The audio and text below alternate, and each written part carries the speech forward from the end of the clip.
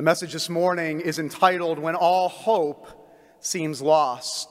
As Pastor Sam said, we're going to be in the book of Ruth this morning, and we're going to be looking at particularly chapter 1, verses 14, all the way through the end of the chapter, and then one verse in chapter 2, as we begin to understand what was the heart of this amazing story found in the 4 chapters of Ruth. To give you a little background, the book of Ruth begins with a woman and her husband by the name of Naomi and Elimelech. They live in Bethlehem in the Promised Land with the people of God. But a great famine breaks out in the land, particularly in Bethlehem. And so they take their 2 sons and they go to Moab to find rescue. Now, some of the symbolism in this story is remarkable.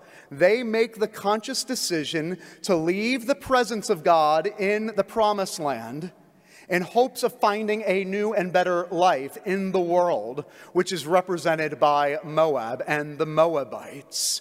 What a great lesson for us of what happens when we think we can secure for ourselves a better life away from God and away from God's people. Now, here's the deal.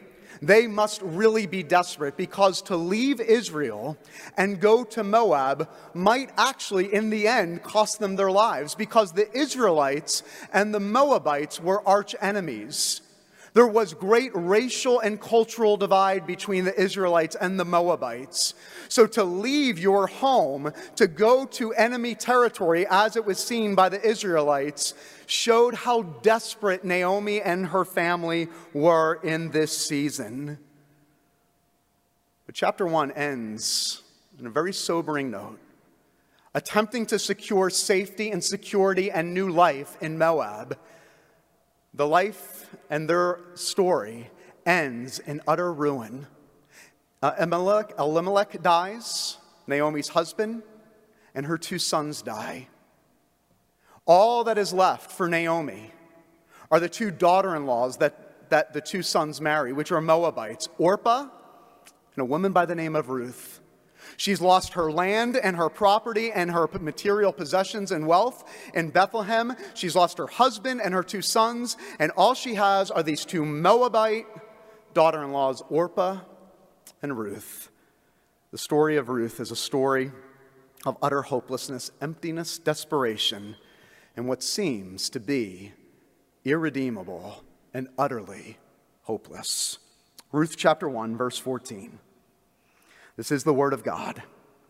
Then they lifted up their voices and wept again. And Orpah kissed her mother-in-law, Naomi, but Ruth clung to her. And she said, "See, your sister-in-law," this is Naomi speaking, "see, your sister-in-law has gone back to her people, to her gods.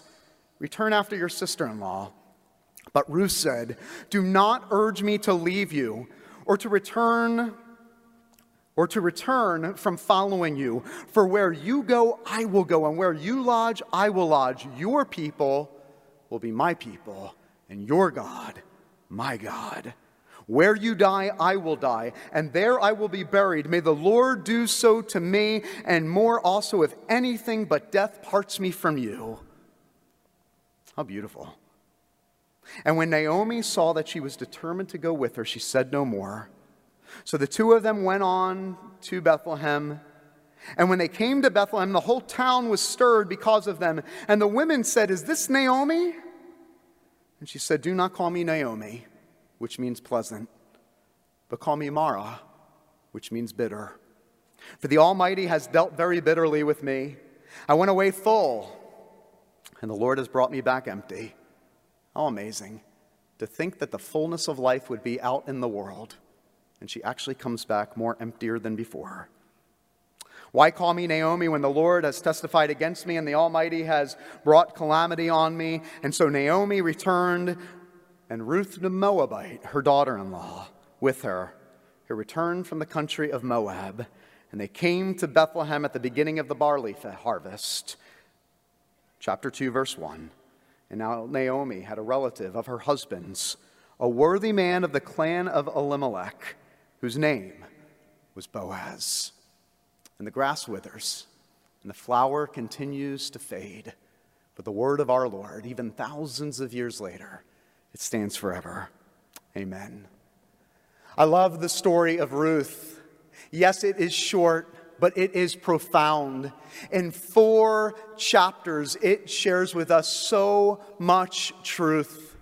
I love the book of Ruth because in many ways it is our story. Commentators concur that in the 4 chapters of Ruth there is no miracle, there is no parting of the Red Sea, there is no burning bush, there is no feeding of the 5,000. In many ways, the book of Ruth is just the mundane and the ordinary, ups and downs, the highs and lows of life.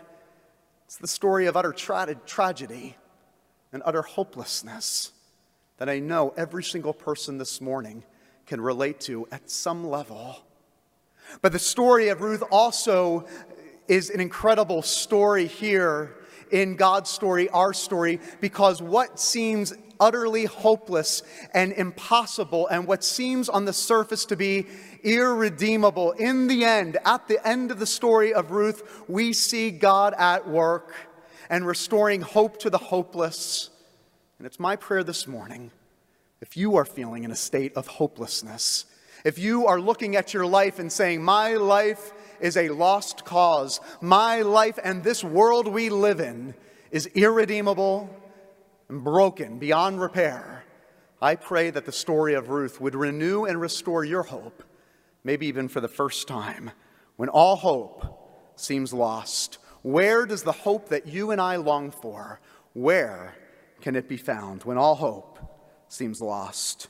In this story that we just read in Ruth chapter 1, the first thing I want you to see concerning this hope that we long for is that real hope is only experienced through sacrificial love. That it is the sacrificial love of Naomi towards Ruth that restores hope to a hopeless situation. It is the sacrificial love of Naomi that allows hope to be experienced in the midst of darkness and brokenness. In chapter 1, and even before the passage that we started to read, all the way beginning in verse 6, Naomi, the mother-in-law, is pleading with her daughter-in-laws, Orpah and Ruth, to return to Moab. Don't come to Bethlehem with me. Now, why was this so significant, and why was this a demonstration of sacrificial love? I've already spoke to the cultural and racial divide between the Israelites and the Moabites, arch enemies, racially and culturally.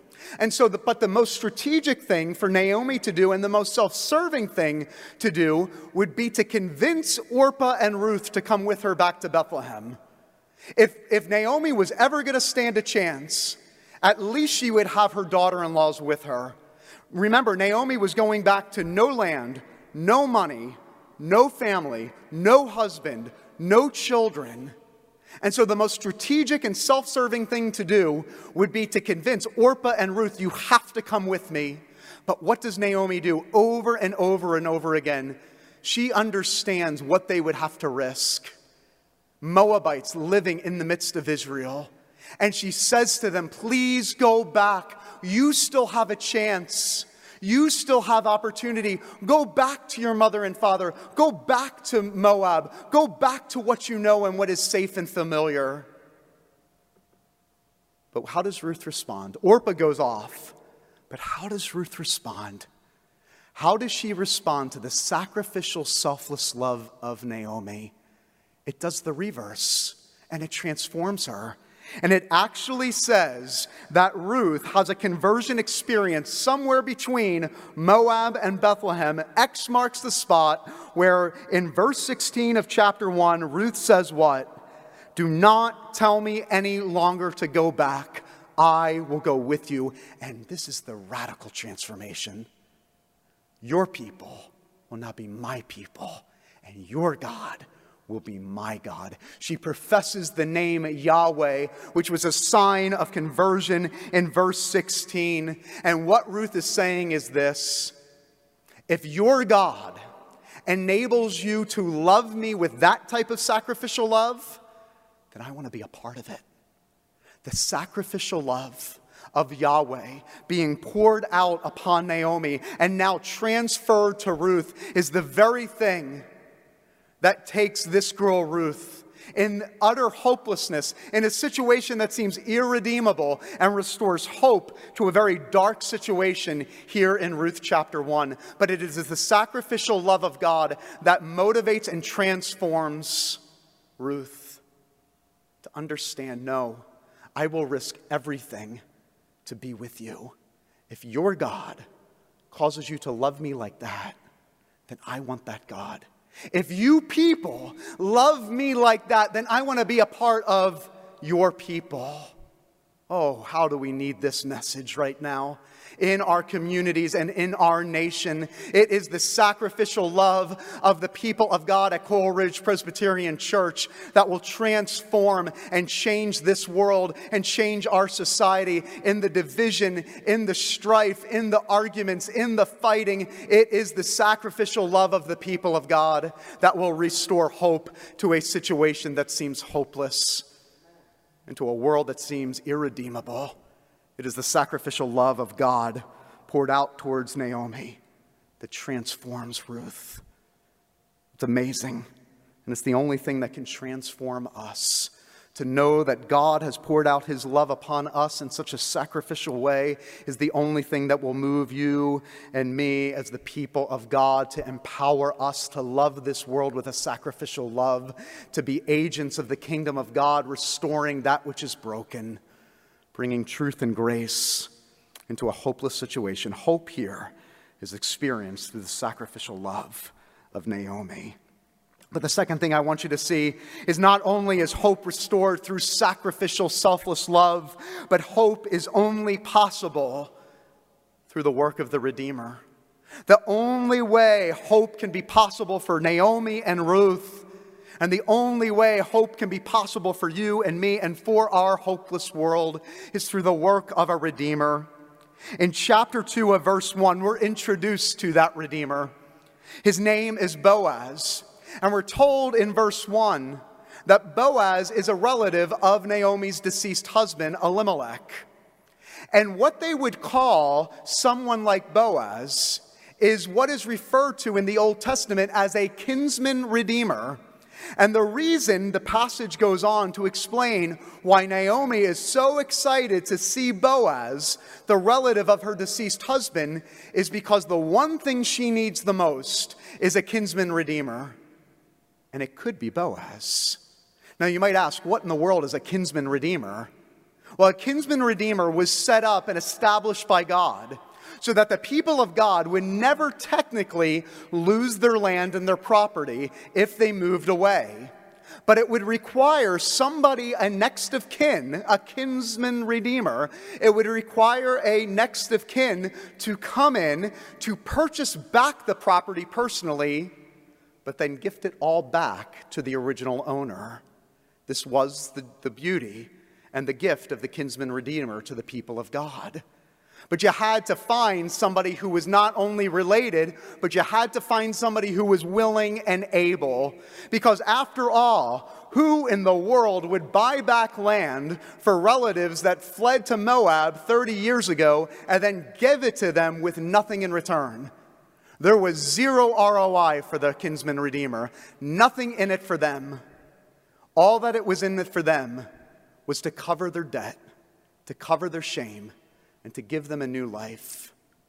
And the story goes on here in the book of Ruth. Fast forward to chapter 4 of Ruth, the end of the story. And after a little convincing and nudging from Naomi, Boaz finally steps up to the plate as the kinsman redeemer and purchases the property and covers the debt of Naomi and restores Naomi's wealth and land and property to her. But the story doesn't end there. Boaz, as the kinsman redeemer for Naomi, also becomes the kinsman redeemer for Ruth. You see, we're told in chapter 4 that not only does he redeem the land, but he also redeems Ruth the Moabite. How? By taking her as his bride. So here is Boaz as the kinsman redeemer who not only risks his own material wealth and buying back the land and giving it to Naomi, but he risked his name and his reputation. He is an Israelite marrying the archenemy, the Moabite woman. In order to do what? In order to redeem her and restore her and make her his beautiful bride. So there we have Boaz in chapter 4 as the great kinsman redeemer of the book of Ruth, redeeming the land, redeeming Ruth, and then producing a child with Ruth. In the midst of death, in the midst of a line that had been stopped, Naomi could no longer produce children. Ruth could no longer produce children. And then all of a sudden, in the book of Ruth in chapter 4, Ruth and Boaz give birth. And Naomi becomes a grandmother. And Ruth becomes a mother. And redemption is seen there in Bethlehem. And this is what it would say. This is what Ruth would say to Naomi in verse 14 of chapter 4. Then the woman, Ruth, said to Naomi, "Blessed be the Lord, who has not left you this day without a redeemer, and may his name be renowned in Israel. He shall be to you a restorer of life and a nourisher of your old age, for your daughter-in-law who loves you, who is more to you than 7 sons, has given birth to him." How in the world has Ruth given Naomi a gift greater than 7 sons? Well, the story goes on to tell us that a few decades later, or a few generations later, this line would produce not just a son, but it would produce a royal son. His name would be David. That this line would be restored, that God would use a Moabite woman to restore the line of Israel, and it wouldn't be any ordinary line, it would be a royal line producing the greatest king of Israel, King David. And this is all happening where? In Bethlehem. Because it would be centuries later, in the same city, Bethlehem, through this line produced by Boaz and Ruth, that the greater kinsman redeemer would come to the town of Bethlehem, Jesus the Christ. You see, this story, the reason the story points to hope only being made possible through a kinsman redeemer is, yes, Boaz is great, but it points to a greater kinsman redeemer. Boaz redeemed the day through his currency, but it's Jesus the Christ that redeems the day through his own flesh and blood. It is Boaz, the kinsman redeemer, that covers the debt of a family, but it is Jesus, the great kinsman redeemer, that would come through the line of Boaz and Ruth and King David that would eventually come to cover our debt of sin once and for all who believe. This is the redemption story of the great kinsman redeemer. In the midst of hopelessness, when all hope seems lost, God is at work providing a redeemer. And what a story of redemption, that God takes an interracial marriage between Ruth and Boaz, between two people that are despising each other and adverse to one another, and through it brings about the Savior of the world. If that is not redemption and reconciliation, I do not know what is. This is our hope in a hopeless world. This is the means of grace and truth that we are obligated to share to a world that is spinning out of control. Do you understand the implications of the hope that God gives us through the great kinsman redeemer, Jesus Christ? It means, if we are to take anything away from the book of Ruth today, it means this, that for the children of God, regardless of your circumstances, regardless of how hopeless your situation and irredeemable your circumstances might be, that God is always at work. Can you not see God at work from the very beginning, leading through a famine to Moab and a return of Ruth to meet Boaz, the great kinsman redeemer? Can you not see God at work even when you can't trace him? God is always at work. And it is the only thing that can cure bitterness. Remember reading in Ruth chapter 1 that Naomi said, "Do not call me pleasant. Do not call me by my name, Naomi, but call me Mara. Call me bitter." There is a lot of bitterness in the world right now. And you listening at home right now might be experiencing bitterness. Saying, look at what has happened to my life. Look at the cards that I have been dealt. And I am here to say this morning that the only cure for bitterness is to experience the hope of the transforming, otherworldly, sacrificial love of the great kinsman redeemer that Boaz pointed to, but Jesus fulfills once and for all. Do you understand the implications for those that have experienced this sacrificial love of the transforming work of the kinsman redeemer, Jesus Christ? This and this alone is what moves us and motivates us to love the world with no strings attached, to bring hope in the midst of hopelessness, to bring a message of redemption into what seems like an irredeemable situation in our homes, in our communities, and in our nation right now. We have a message of otherworldly hope, all because we have first been loved with a sacrificial love which moves us to love everyone, no questions asked, with no strings attached. Brian was 10 years old, growing up in Montgomery, Alabama. He went to church every Sunday with his mom. And at the end of the service one Sunday, he and his friends were standing in the back. And they noticed that there was a new boy that was visiting that day. And so Brian went up, only 10 years old, went up to the other young boy, the new boy that was there. And he said hello to them, said hello to the new boy, and he quickly realized that the new boy had a speech impediment. He stuttered and he could barely make out a word. And so Brian and his friends began to laugh and make fun of him until, out of the corner of his eye, he saw his mother. And Brian's mother stuck out her finger and motioned for Brian to come here. And so he sheepishly makes his way to his mother, and she says, "We do not treat people like that." And he begins to make excuses, and she says, "I do not want to hear it, Brian. You have 3 things that you are to do right now. You are to walk back over and apologize. But Mom, you don't..." Stop talking. The second thing you are to do, you are to hug him. Boys don't hug. You will today. Third thing, you will tell him that you love him. And so reluctantly and sheepishly, he walks back to the boy. And before he could throw his arms around him, the boy with the speech impediment wrapped his arms around Brian and grabbed him tight. And as they stood there and embraced, Brian whispered in his ear, "I love you." And the boy, with no problem at all, said, "I love you too." Brian said, "It was in that moment that my life was forever changed, because I realized that I was more broken than that boy." Listen to me.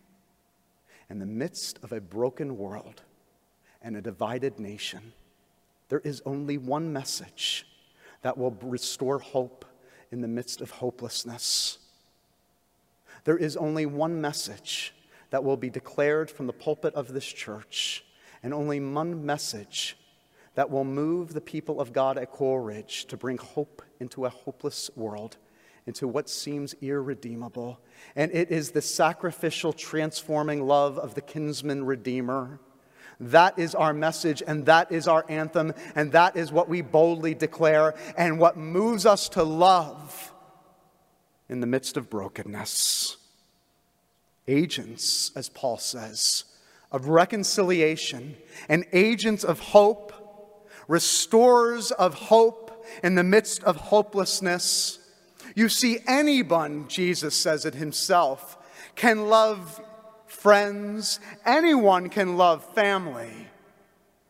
But it seems impossible to love others who are not like us.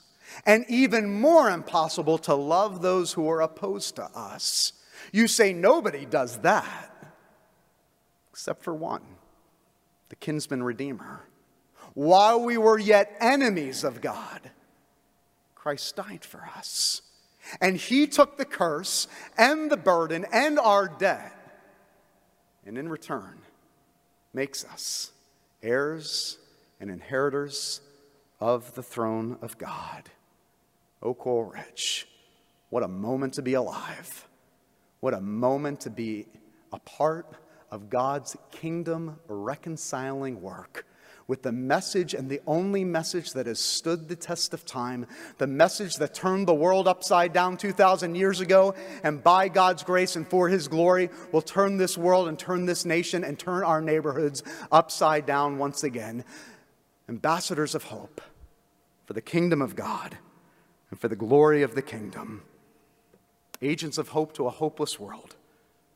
The same hope that restored what's in here is the same hope that will restore what's needed out there. This is our moment, and this is our calling. Amen.